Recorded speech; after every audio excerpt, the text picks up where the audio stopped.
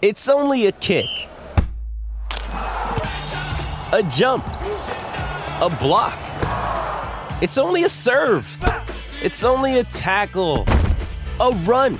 It's only for the fans. After all, it's only pressure. You got this. Adidas.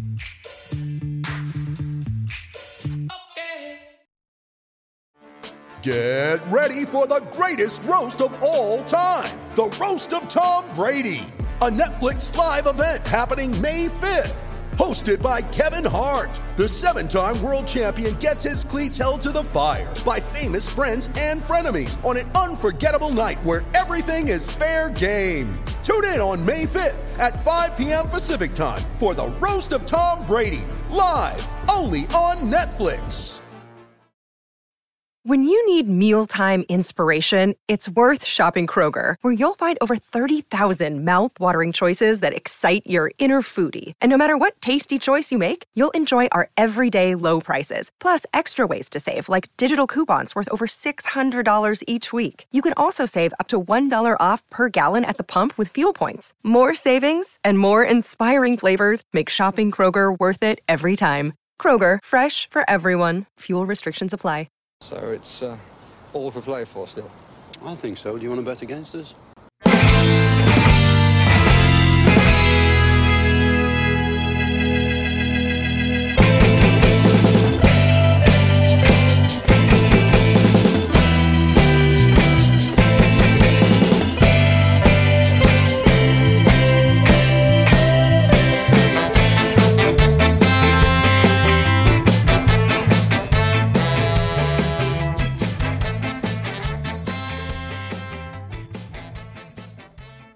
Hi, villains, and welcome to For the Love of Paul McGrath podcast. And look, getting very used to saying this, 2 in a row, 2 wins in a row, 2 wins on our own patch as such, our own geographical patch. Another win versus West Brom, a more comfortable win this time, I think it's fair enough to say. And I'm joined today, as always, by the wonderful Paddy is back again today to dissect what, for me anyway, Paddy, was a pretty processional kind of game against West Brom, I suppose, looking back at it with hindsight. Yeah, stroll in the park, as we kind of expected it would be. I think you expected it more than I did. I just wasn't convinced that they were going to score, but I wasn't convinced that we were going to score either. Yeah, and they certainly didn't look like they were going to score either today. No. They're poor. Like Sam Allardyce is going to have his work cut out to try and keep them up. I think the ship maybe has sailed at this stage. They look bereft of any ideas. Like there's a couple of good players in there, but they just didn't show up at all. They're back four dog rough. Yeah. They're a bad back four. And in fairness to them, I watched the second half of the Man City game and they defended very well. They defended for their lives, but they can't sustain that every week. You know? And when you've got no out ball, like literally their out ball was Matt Phillips today or yesterday, and like you kind of are really clutching at straws if Matt Phillips is going to be your out ball. Now, from when he first came into the league with Blackpool, into where he is now, he's put on a lot of muscle. I'd say he's even actually grown about 3 inches as well, because I don't ever remember him being that tall. He's all there now, but he's at the wrong end of his career, I think, for being a guy that's going to pull you up by the bootlaces. Keelan Grant is a good player, but Courtney always had him in his pocket all evening, and they just didn't get anything. Like Kieran Gibbs didn't get up and down. The wing, and Daniel Furlong as well was well pinned back by Jack Grealish. You know, and Dingana was back there as well, an awful lot. He didn't get forward at all. So I think it's going to be tough for them. It's the first time ever that I've looked at, and 3 different statistical analysis websites I subscribe to. I've looked at 3 different ones. The first time I've ever seen that they've ever seen a team to have no highlighted strengths in their style of play for that game. None. And when I went digging deeper, I think it probably makes sense, because they had only one shot, and it was a 35-yard shot from Matt Phillips or whatever, from a free kick. They had no shot from open play. They had no shot like that in the game. and they had 0 key passes, and that's across 3 separate different sites, 0 key passes in the game, whereas Jack Grealish had 8 key passes on his own. So it was a serious lack of creativity in that team. And you just for the life of you can't see where it's coming from. There's a lot of money needs to be spent there. So anyway, let's talk about our own team. Yeah. I'm delighted we beat them 3-0. I have absolutely zero time for West Brom. They're absolutely shite and useless and every other word we can pick for them. I thought we were excellent. I didn't for 1 minute feel worried. The only thing I did worry about was the roughing up of Jack Grealish. And I think I messaged you at one stage saying we need to get this second goal and take Jack off. Yeah. I was genuinely worried that there was going to be an over-the-top challenge. And I mean, that was after the red card was already done. Sawyers had a rough one on him. Gallagher had a rough one on him. Jay, is that how you say his name? The centre half? Jay, yeah.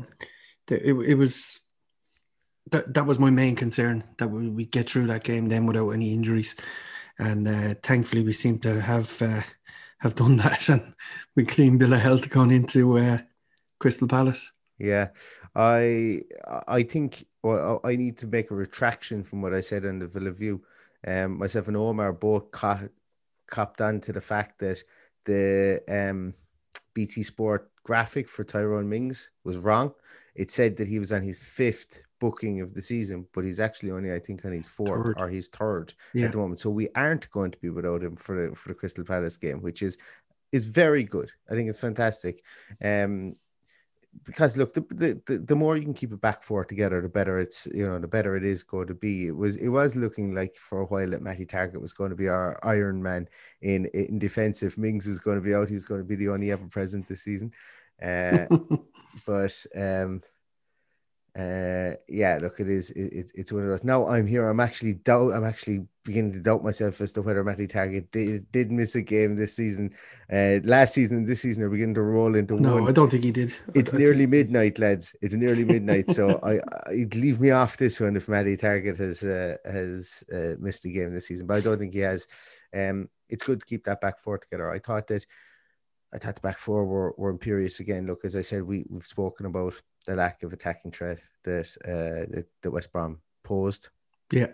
But they still had a job to do. Courtney House, as I've said before, like I'm the treasurer, I'm the chairman, I'm the secretary, I'm the tea lady, all of the Courtney House Supporters Association, and I just don't see why he gets the stick. He's solid and dependable. He's functionality over fanciness all day long, and he doesn't make massive slip ups, and that's all you want in a third centre half. And I've said it before, and I'll say it again. He proved it again against West Ham. Just didn't make any mistakes. Mm. Yeah, I gotta admit, when he came in first and he played a couple of games at left back, I was worried about him. Yeah. But by God, the last 9 months or so since lockdown and maybe just before it, I've just seen a different side of him. I think the guy is fantastic, and it's probably a shame that he has just 2 fantastic centre halves ahead of him. Mm. We discuss a lot about needing backup from Matt Targett, and he could probably do that job quite easily. I don't know whether he'd look a bit out of place there. I don't know. He did look a bit rusty when he played at left back when he joined first. But look, he's come on leaps and bounds. He's an absolutely fantastic footballer. Delighted to have him there. He's only mid-20s as well, isn't he? He's only like 24, 25, I think. He's 25, yeah. Yeah. So it's like he's the same age as Mings, and a bit older than Konsa, same age, in around the same age as Engels as well. There's a nice core group of players at the same age that will blossom together as well, which is good. Like he won 7 headers, 7 aerial duels is what we'll define them as. Clearly the most on on the team and the most in the whole game. But that's what he is. He's a magnet for the ball in the air. I shared a stat previously, and this is about my 5th time saying it in the podcast. And I can't find this stat again. I've shared it twice on Twitter. If somebody knows how to search through Twitter posts and find this Twitter post, it was from a Chelsea analytics guy that showed that Courtney House, after the return from the break in football, Courtney House was the best defender in Europe in the air. Some statistic though, isn't it? It was some statistic. Yeah, it was some statistic. I'm sure by the end of the season, I think it was like on the 10 games that we played, I think it was up until maybe like game 7 or game 8 since we returned. After we returned, he was still the top. I don't know if he finished the top afterwards, but the guy's got prowess in the air, you know. So up against the Big Sam team, who's just going to lump the ball up to Keelan Grant and bring on guys like Charlie Austin. I know I'd like to have a small bit of grunt there in Courtney House that's able to come in and mix it in a you know, that kind of rugged type of style, as I say, because he is functionality over fanciness, and there's a place for people like that. Not every defender needs to be Virgil van Dijk. It would be nice if they were, but they aren't. So that's why you need to have horses for courses, different mixture of people and players. And you know, it's not to say that Mings and Konsa can't do that job, but it's nice to have that stability back there. And we've, you know, this is the second podcast now we're talking heavily about him, but I think it would be remiss if we didn't talk about Matty Cash as well. Kind of really went under the radar, I think, in the game yesterday because of the fact that we did so much. Well, we actually didn't. This game, would you believe, Paddy? We attacked.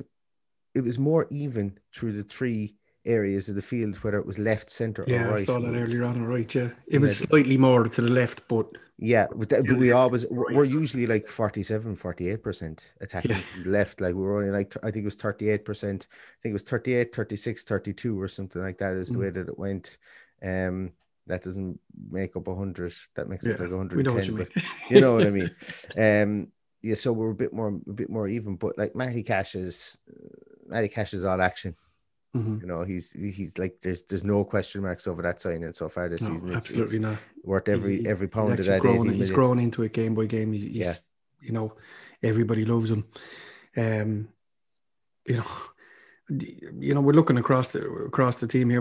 We've nobody to criticize, and we've a whole lot of bigging up to do as we go further up the pitch. It was just an all-round great performance, and the difference being, like, we had 19 shots. How many did we have the last day? 27. 27, was it? Yeah.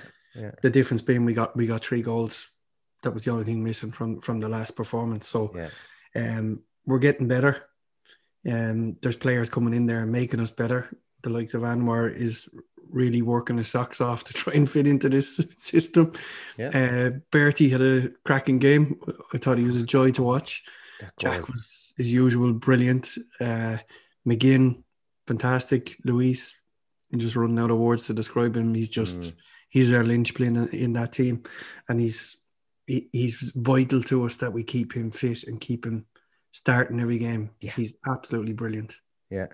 Traore's goal, I felt like a 13-year-old boy or a 12-year-old boy coming of age again when that goal. It was just like, you don't see that kind of dirtiness. Like, it's, and I said it as well in the Villa View last night. It was like that's cheeky. Like, Johnston must have been swearing in the dressing room after that, because like that it was almost, he embarrassed 5 people with that goal. It was absolute sublime. Like, it's just to take that touch and literally in the same movement pass it into the net. Yeah, and that's look. I think, you know what? I think as well, Paddy, we did kind of say it. The little bit that I watched of him, or that I went and watched after we signed him, I made sure that I watched a bit and I read up a couple of bits and pieces on him. His unpredictability is his strength, and I think that's probably why, you know, in the Premier League, unpredictability. And Omar from the Villa Talks podcast made a great point on him as well. He said he's like Polo Wanchop. And that's actually he's gangly, he's long, he's got limbs all over the place, and he doesn't look like he's moving very fast, but he's getting away from players, and he likes to dribble the ball, and he's just unpredictable. And the 2 goals we've seen from him have been 2 crackers. There are 2 goals of the season so far, like, you know. Everybody says he didn't mean that first one, but the more you see the stuff he does, maybe he did mean it. How many he led the game in dribbles as well, which I think is quite pivotal, because if we are going to, if when Barkley is out, and I think Barkley is actually going to be back for the Crystal Palace game. I think they said Barkley and Konza are both going to be back. They could have started Barkley against West Brom, but it was a cold night. They wanted to give it an extra few days due to the nature of the injury, and I can understand that myself. But playing Grealish centrally, you don't want him to be your main ball carrier when he's central. I think but he did carry the ball a good bit this time and popped up in the left against West Brom. And I think that was more because we got the early goal that afforded us the opportunity to do that. But against Burnley, he stayed central an awful lot. And you don't want him carrying it through the centre because, as you mentioned, it gives them more opportunities. There's more legs to kick him when he's doing that. So when you can get the ball wide to Traore and have him attack from out wide and bring the ball in across the area or in at the angle of the area like Jack Grealish does on the left-hand side, it keeps the other team guessing, I suppose, as well. Yeah, you know what? I've had a long think about, and I'm sure we'll get on to previewing Crystal Palace in a while, but I think it might be the day to give Jack a break for the simple reason, if Barkley is fit, put him straight back in there, put Jack on the bench, keep the momentum going the way we are, keep the spirits up of Bertie and Anwar, and Jack gets his break, plus Jack will be back in for Chelsea because Barkley can't play against Chelsea in the next game. So I think we just got to be a little bit clever with our rotation now, because we're going to see tired legs. There's an awful lot of games coming up in especially in the next few weeks, and tough games too. So use them wisely. And then obviously you've got Trezeguet to come back in as well. So there will be a bit of competition there for places. Little bit of negativity towards Ollie Watkins. I don't get it. He works very hard. I listened to Greg Evans talk about him today. It's very hard for us to judge watching him on telly, but Greg Evans went through a great synopsis about his movement off the ball and the running that he does, and you just don't appreciate that when you've only got one lens to look through. You can't turn sideways and see who's working off the ball. So I'd love if and this is going back as well, the Premier League are really missing a trick, because even you see it in other sports, you can see a view of everyone on the field from behind the goals, and sometimes that's a great view. Especially if it's up high enough, it's a great view. And if I would pay for a service whereby I could watch back maybe a condensed game into 40 minutes of that view, to be able to see strikers' movement, because you can't see it correctly. Look, it's kind of counterproductive, because when you want to buy a ticket for a match, a lot of people will say, not a neutral, will say, we get smack bang in the middle of the field down one of the stands on the side. We have the best view. That's just because we're used to watching TV like that. But obviously, you go to Villa Park. I've been to Villa Park. I love watching it from the whole end. You're up a small bit high, maybe in the upper hold, you're looking down and you're able to see all the movement around the field. And I think that kind of bird's eye view is good. And I think if we were to watch a game in that bird's eye view, you'd see how much Watkins does move around and try and keep the defenders honest. I think so. And I think the goals will come. He's had 2 goals disallowed now, and we'll get onto that. Yeah. But I just want to compare him to Chelsea fans are going absolutely bonkers giving out about Timo Werner, and look how much money they spent on him, and he's not scoring goals. And the goals will come for him too, I'm sure. So when you compare what we spent on Ollie Watkins and what they spent on Timo Werner, which I think was about 70 million or something ridiculous. And Paddy, not to give Chelsea fans a bit of a lesson, but Chelsea at the moment seem to be like a team of history repeating itself, because if you remember back in the early 2000s, they bought people like Crespo, they bought people like Adrian Muto, they brought Shevchenko. All these strikers came in and they rolled in and they couldn't score. They couldn't score enough goals to keep that club happy. And they got rid of him, and then they hit with Didier Drogba, and they spent big money on all those strikers, to get these guys in. And money wasn't an object, and Abramovich was throwing it around like Smarties. But, at the moment, like Timo Werner has all the talent in the world, but, fan pressure, and that, in fairness, that club gets quite riled up about certain things as well. I suppose like every other club. But like Timo Werner is a fine player. Give him a chance. Yeah. He will score goals, just like Ollie Watkins. Give him a chance. He will score goals. He had scored goals. He scored 3 goals against the best team in the fucking world. Like, what more do you want to do? You know, he'll get his chance. He'll get his chance. And his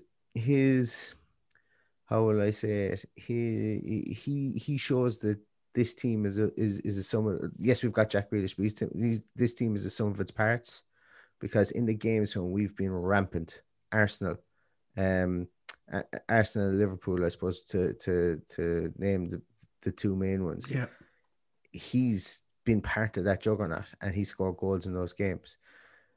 Games when the whole system isn't ticking, you know, he's only like he's doing his bit up there as well, but you know, things aren't falling his way. He'll get goals. I can see him scoring at Old Trafford. I can see him scoring in Stamford Bridge. That'd be nice. Yeah. Yeah, absolutely would. I just think I'll write to the Premier League and ask them, can we play every game on a Sunday night now? Yeah. Because it's just really suiting us. Yeah. It's be even better if we could play West Brom every week. Oh, that'd be great. Yeah, absolutely. West Brom followed by Fulham, followed by West Brom, followed by Fulham. That'd be fantastic. If we could do that, it'd be fantastic. Yeah. Especially when you look at our murderers row of games coming up. But but just going back to the disallowed goal, Watkins disallowed goal. We're going to discuss this without mentioning VAR. We're going to try. Okay, and it's going to be difficult. Okay, so starting from now, his run to the back post was amazing. It was like this is it. This is the kind of stuff that when you go back and you look at that game, that's where Ollie Watkins finds his position an awful lot. It was unfortunate. It was a great ball in from Matty Cash. It was absolutely on point. I think from Ollie Watkins' point of view, he will slightly have to change the way he makes that run now, because he's got to give him that 6 inches or a foot that he can't be on the shoulder of the centre half when he makes the run, because that's not the first time he's been caught out with his sleeve being offside. So I actually stopped looking at the replays because I can't make it head nor tail of it. Those kind of runs in the Championship, the flag never goes up, so he'd be having fun all day long scoring goals. But he's just got to readjust his runs now and do what he can. You know, he has the pace to go and beat centre halves over those few yards. So let him use it and use it to his advantage and score a few goals. It was just, you know, just one of those things. You know, you speak to young kids who are always offside. This is completely different, because is he really offside? Yeah, probably not. Not in anybody's book is he offside, but that's just the way the game is now. So we've got to put up with it. It's not a case of he's being over eager either, because like there's no way with his naked eye to be able to tell from the perspective, even of standing behind, that his arm is offside. Because no matter how, like unless you, and I don't know why I'm doing this because it's an audio-based podcast, but I was showing, unless you put both your hands facing the opposite direction of where the goals are, facing away from the goals, while you're calling for the ball, or while the ball has been crossed in, you know, you're not going to get, you know, your natural body positions and stuff like that are, if you're standing square on with your shoulders square on to the goals, you know, your left shoulder facing the goals, your right shoulder facing the goals, naturally your arm is going to come out from the rest of your body. It's just going to come out. That's the way people stand. You don't stand like to attention like a soldier. Fuck it, it is what it is. It's nearly impossible to start to run with your hands down by your side anyway. Absolutely, it is. Maybe we should just start recruiting people with abnormally short arms or something like that, and see how we get on. But look, we won't turn it into another bashing, because people are sick of us talking about those 3 letters. All I can say is, again, they keep throwing that clear and obvious at us, and it wasn't clear and obvious. No. You have to draw lines on a bloody pitch. And the line wasn't in line with, so it wasn't parallel to the edge of the penalty area either. But look, we won't get into it. I've seen that it's crazy, and as I've said before, I know how vector lines work. You have to pick a pixel, and you can pick the wrong one, and it can throw everything off in a 3D vectorization of a picture like that. But anyway, beside the point, it's midnight here. I don't want to be rising my blood pressure before bed. the sendings off, Paddy, or the sending off, and then the one that Richard Keys seems to think that Courtney House should get banned for. Talk to me about the two of those. Talk to me about your feeling about the difference in the two of those, and you talk to me about whether you actually think that they were. Okay, I think the overriding thing with the two of them is one was malicious, and the other one was just completely accidental. Yes, it was high, it was dangerous, it was a yellow card. I thought it was dealt with appropriately. If he'd have gone in to really do him, he probably would have broke his leg because the leg was planted flat, you know. It actually reminded me of when Bruno Fernandes landed his foot on, it was actually him, wasn't it? It was Kanza. No, it was Kanza. It was Kanza, was it? Yeah. Yeah. So similar type of thing, and he gets a penalty for it. And now we're talking about a fella getting sent off, you know. Yeah. That's just how mad the world has gone. But that's just my take on it. And I know I'm probably looking at it through claret and blue tinted glasses. And I had a good chat with a Liverpool supporting friend of mine today who agreed with me. He didn't see anything malicious in what Konsa was doing. It was just badly timed, and he put his foot down to stop, and it actually ended up being planted on the leg by just unfortunate that his leg was there, and it was a free kick and it was a yellow card, and that was the end of it. I could see, maybe not in the first initial challenge, but I could see the actual sending off. You knew exactly what he was trying to do. He was just extended leg, studs up. There's no excuse for it. Sammy Lee knew he was in big trouble. Sammy Lee was trying to get Jack up off the ground. He knew he was in trouble. It was actually a pantomime to look at Sammy Lee doing it. They're going, you just get out of the way. Sammy Lee is. I thought it was very funny. They on Match of the Day last night, they lip read Gallagher. All right. The referee produces the red card, and he says to him, "What did you do that for?" He says to the referee. You can actually see his lips moving, and he's saying, "What did you do that for?" Which is kind of funny in the moment. Like, yeah. Sammy Lee is a caricature at this stage. Kind of like, to be honest with you, himself and Big Sam are almost two caricatures at the moment. They're all like. We went on about Sam Allardyce embracing change and stuff like that last week, or for the preview show, should I say? But you know, since he's embraced change once, he hasn't done it since, because he's kept the same band of brothers around him. And I know familiarity is great, but also familiarity breeds contempt as well. So it's maybe that might be one of the issues that Big Sam has, or that West Brom are going to have to overcome, because if you surround yourself with men who've always said yes to you, you know, can you really bring a team forward? Are you only ever going to be a stopgap? But anyway, we're back talking about West Brom again, and look, it's one of those. Conor Gallagher, a nice player. I like him. I wouldn't be averse to seeing him on Villa's bench coming in. I think he can play any role in that midfield three that Villa would have. I think he's industrious, and I think that with Livermore getting sent off, he just ran out of steam around 75 minutes. But nice little player. And he's a Chelsea player, if I'm not mistaken, as well. He's only on loan, so he's only on loan, yeah, it'd be interesting.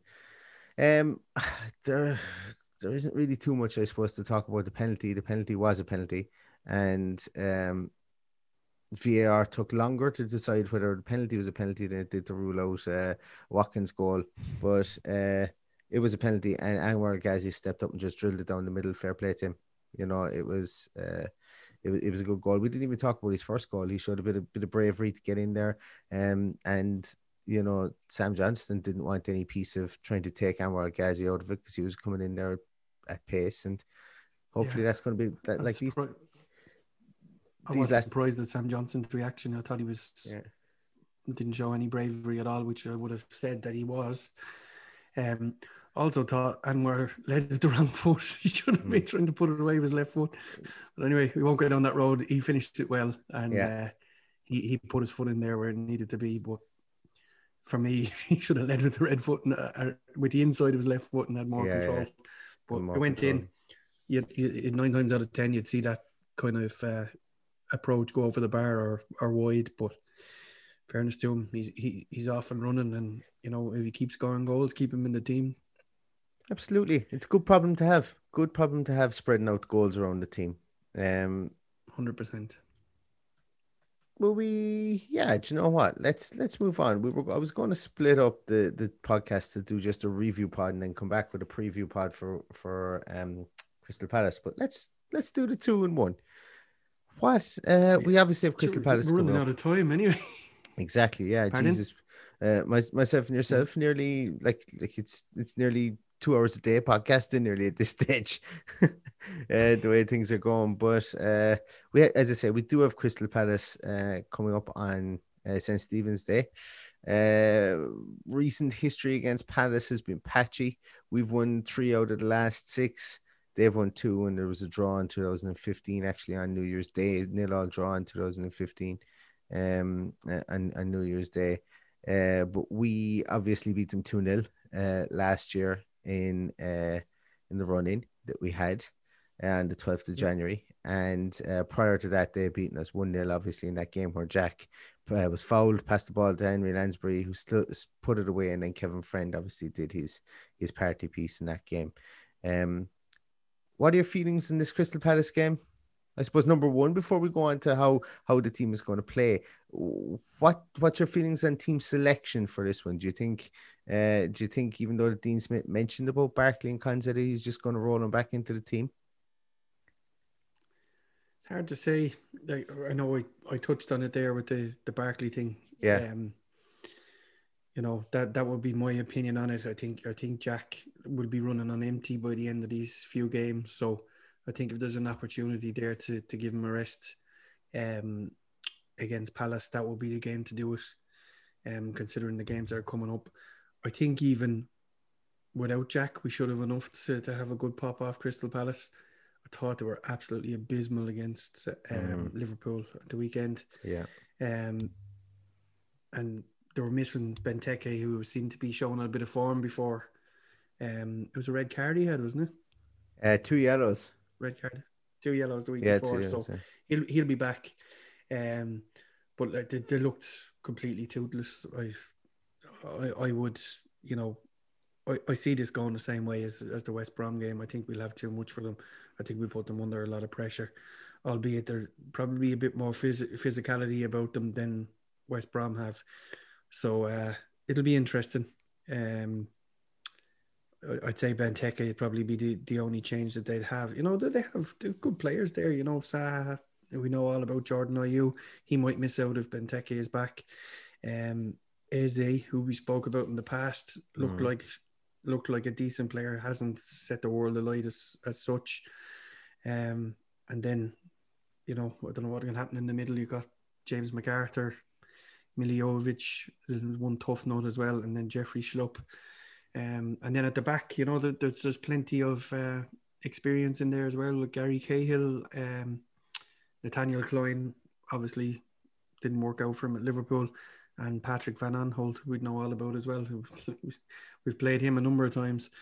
So, they're not, by no means world beaters. Took an absolute hammering at the weekend, which would suggest that maybe they'll be looking to fight back against us, but who knows? Yeah, it's one of those ones but when you look down through the team over the course of the year, like,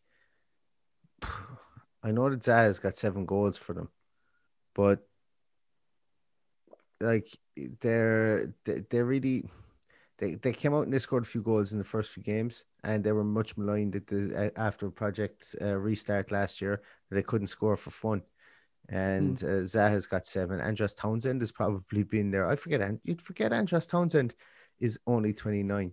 Andros Townsend is only a year older than Wilfred Zaha. Did you believe that? Bonkers. Yeah, that's bonkers. Like, the only real strengthening that they did was bringing in Eze. And as you mentioned, he hasn't really, like he's been okay. He's had a goal and 2 assists, but and he's been very functional, and he's been creative, and he's flown around there like a wasp. Like everybody would expect him to, but they haven't really strengthened an awful lot from last season. Clyne, as you mentioned, was a free signing, and came in there. I think he was training with Crystal Palace for a while before, but he's in with them now. And Yeah, it's going to be very, very interesting. An aging team. Yeah, and that I'm not saying they look poor at the weekend, but they have had some outstanding results since this season began. Like they beat Leeds 4-1. Yeah, they beat West Brom 5-1. Yeah.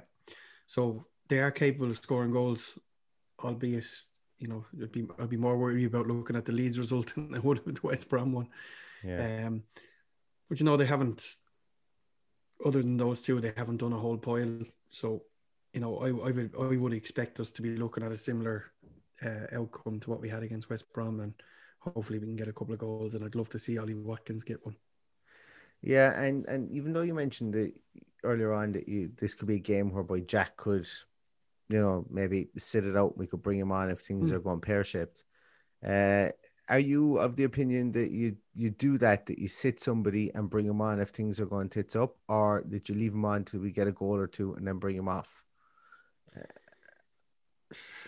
I just think he needs a break somewhere in this run of fixtures.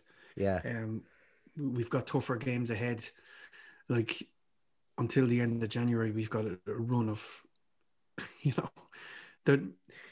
You just look at the names: Chelsea, Man U, Liverpool, Spurs, Everton.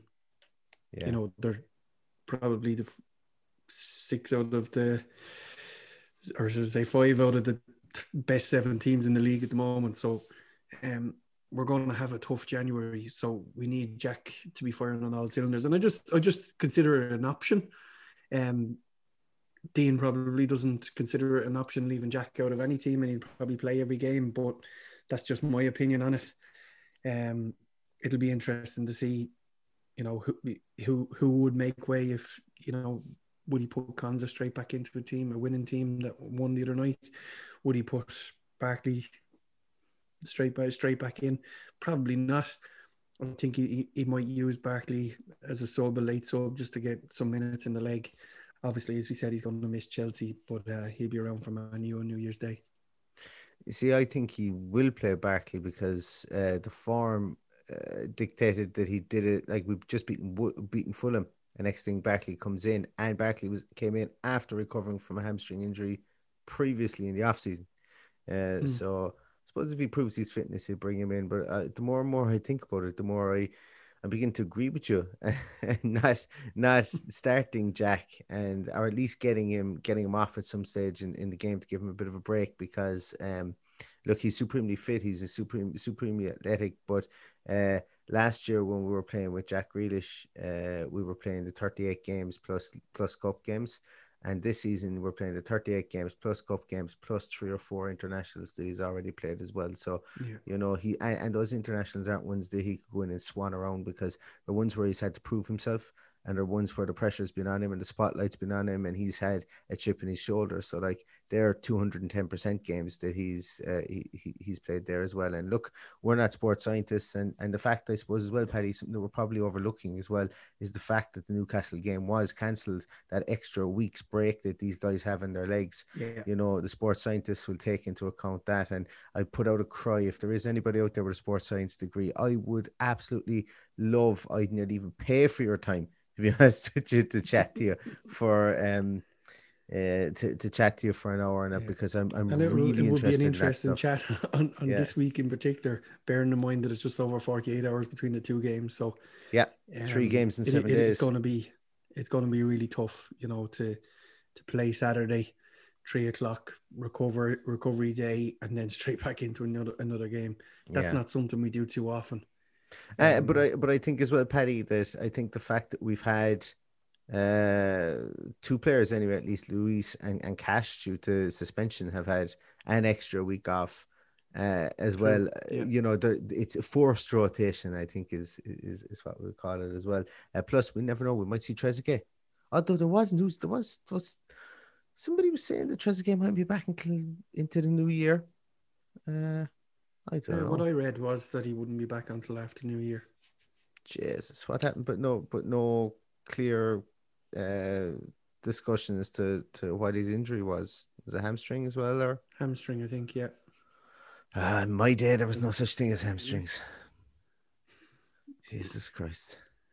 No, it's a scourge. But no, it would be nice because Jesus, if you could call on Trezeguet, come into that team as well, and even bring him in, that would be fantastic. And this would be the game to start mixing and matching. But once again, like if you don't bring in Barkley, you have to, or if you do, even if you do bring in Barkley and you drop Jack, you have to play the two lads on the wing again. And are we getting into the same situation of those two wingers are going to just get as easily get burnt out as Jack Grealish will, or as Ross Barkley will, or as somebody else will? And so I think we are slightly, like, Trezeguet being out is a bit more of a hindrance, I think, that we're than we're talking about at the moment. But what would your initial gut feeling be about a result for this game, a score prediction, Paddy?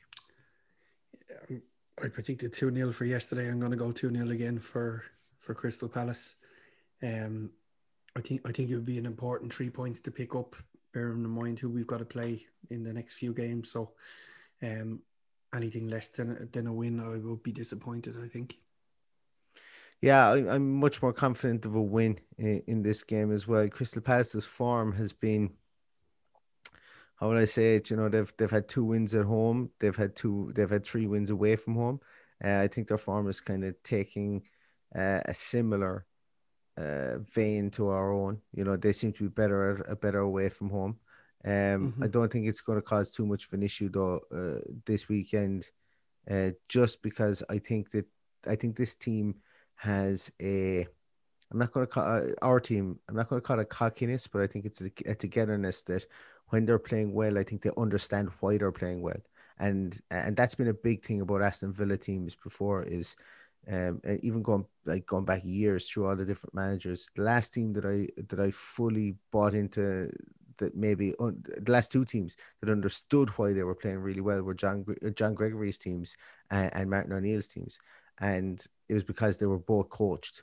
Like their teams, they coached their teams. Houllier came in; he wasn't really a coach, and I'm obviously not speaking of the dead, but he was more of a, he wasn't really a training ground coach. Yeah. Yes, yeah. Rami Gard came in and just disregarded the players' feelings completely altogether. Roberto Di Matteo came in as well, but was he really up to it? Didn't get a long time there. You know, this team knows why it's playing well, and it knows its strengths and it knows its weaknesses. And look, a lot of them are the fact that they have that out ball to Jack Grealish because he's so bloody good. But still, having that out ball, it was like when we had Ashley Young under Martin O'Neill. That out ball was get that ball to Ashley Young and let him carry it and take the pressure off the defense. You know, so that's what's more satisfying for me watching this team at the moment, is the team knows what they do well, and they know they're comfortable playing this, and they understand what they do good, and for me that's worth an extra 5 or 10% in any game that we play. So for me, I'm with you on this one. I think this is going to be a 2-0 win. I think that we put back-to-back home wins together, and we're getting to the stage where we can start talking about, well, why can't we play well at home? You know, because if we put back-to-back home wins together, back-to-back home wins. What? No. Yeah, we drew against Burnley. Back-to-back positive fixtures at home. I'm beginning to get like Dan Bardell. I can't remember what's what because there's no fans in the stadium. So all the stadium kind of, they all morph into one. We're just seeing blank seats there. But yeah, good results, I suppose, at home together would be good for this team's psyche. And then we go on the harder run then of Chelsea United away from home, where we do seem to come from the long grass and play a small bit better when we are away from home. Any other concerns or questions or queries or insights on this game? No, I don't think so. I think what we see is what we get with these guys. They're They pick up the odd unpredictable result, and I just hope that it's not going to be that way on Saturday. Yeah. I suppose, you know what? Before I did this podcast, I should have come back and listened to my Brighton preview. I should have listened to my Southampton preview. I should have listened to my West Ham preview. I should have listened to my, you know where I'm getting at from here. This is a game we're very much supposed to win. We were supposed to beat West Ham or West Brom. We were supposed to beat Burnley. We only beat one of them. We weren't as confident of beating Wolves, and we went away and we did a number on them, albeit in the last minute. I still think that this is the game. I think this is the game where the team puffs out its chest and goes, right, let's be the team we're supposed to be again. And there's a caveat here of, or not a caveat, should I say, a carrot, should I say, of being in ninth position, beating Crystal Palace. Things go our way, going into a difficult Christmas period. We could be looking nicely, could be on the outside looking in for European spot. And I know you mentioned it last time as well, but we're further and further away from that relegation zone, which is fantastic. We're halfway to safety, aren't we? Technically. If we repeat what we've done already, we'll be fine. It's also an added bonus for the guys in the UK this Boxing Day, or St. Stephen's Day as we call it, because the match is on BBC One, so they get it on free to air. So everybody will be watching. Everybody will be watching, yeah. And you know what? There's the time to go in and put on a show. Start Jack Grealish. Absolutely. I'm in the Start Jack Grealish band camp now because, start him. Go on, put on a show in front of BBC, because I can guarantee you, if we go out and we lose 3-0 to Chelsea or we lose 2-0 to United, the media will start asking questions about this team again. So what they'll do is they'll only comment on what they see in front of them. So get out in front of it against BBC. On the BBC against Crystal Palace, give them a fucking good tonking, and have the media talking us up for once, because they're doing it like. They're talking up a lot of other teams, and without naming the 2 or 3 teams, they're talking a lot of them up. And as I say, Villa have been every bit as impressive as any other team in the league this year, I think, especially from an attacking point of view. But that's going to do it for this podcast. We will be back to you guys on the 23rd. I have a little well, not little. It's going to be a bit of a longer podcast. Yeah, it's going to be a bit of a longer podcast, but it's one that I've really enjoyed doing. Spoken to 10 or 11 people, 10 or 11 different Villa podcasters. I'm going to call them influencers. I'm going to call them luminaries, whatever you want to call them. Guys that I follow on Twitter, that I talk an awful lot to on Twitter. Guys that I've been involved with, that I've gotten to know, and basically I've spoken to them about what Villa means to them around Christmas and the packed Christmas period. And I've enjoyed it. I've enjoyed getting to know the guys and getting to know how much they absolutely love Aston Villa, and that'll be out on Wednesday, the 23rd, and it's sure to be a nice listen. I wasn't sure what way it would go at the start because I wanted to speak to so many people, but it's been really, really nice to talk to these people, as I say, and that will be out on the 23rd of December. A bit of a longer listen, but one of those ones where you're sitting down, you're comatose after the turkey on Christmas Day. You can throw it on in the background and relax. Thanks everybody for listening, as always. Thanks, Paddy, once more for coming on. Be lost without you. It's been a tough 2020. We're nearly there in 2020. We're nearly turning the corner on it, and hopefully there'll be something better. We're back into another lockdown, it looks like, here in Ireland again, and this one I think is a bit more bitter to swallow than the previous 2. You can find Paddy on @VillaPaddy. You can find the podcast on @LoveMcGrathPod. Like, subscribe, share, send telegrams, whatever. I don't know, carrier pigeons, smoke signals to your friends. If you can't go and meet them face to face, do something. Let them know about the podcast. As I say, there might be someone out there that might understand our Irish accents. Who knows? And there might be an Irish person that follows Villa that might be stuck over in the UK and can't come home for Christmas. They might like a little bit of a taste of home. So tell everybody about the podcast. I really appreciate it. And thanks everybody for everything you've done. The numbers in the podcast are just like they're crazy. I'm so appreciative of everybody who listens, and thanks so much. So that's going to do it for today. We've got Crystal Palace on what we call St. Stephen's Day, what you guys call Boxing Day. This is the last kind of in the moment kind of live-ish podcast that we're going to have for you. I suppose on behalf of myself, and I'm sure on behalf of Paddy, I want to wish you all a very, very Merry Christmas. And as Paddy said, stay safe, and hopefully the big fat man in the red suit is going to bring a claret and blue Christmas to us, and we're going to sweep the boards against Palace, Chelsea and United. So all that's left to say is up to Villa.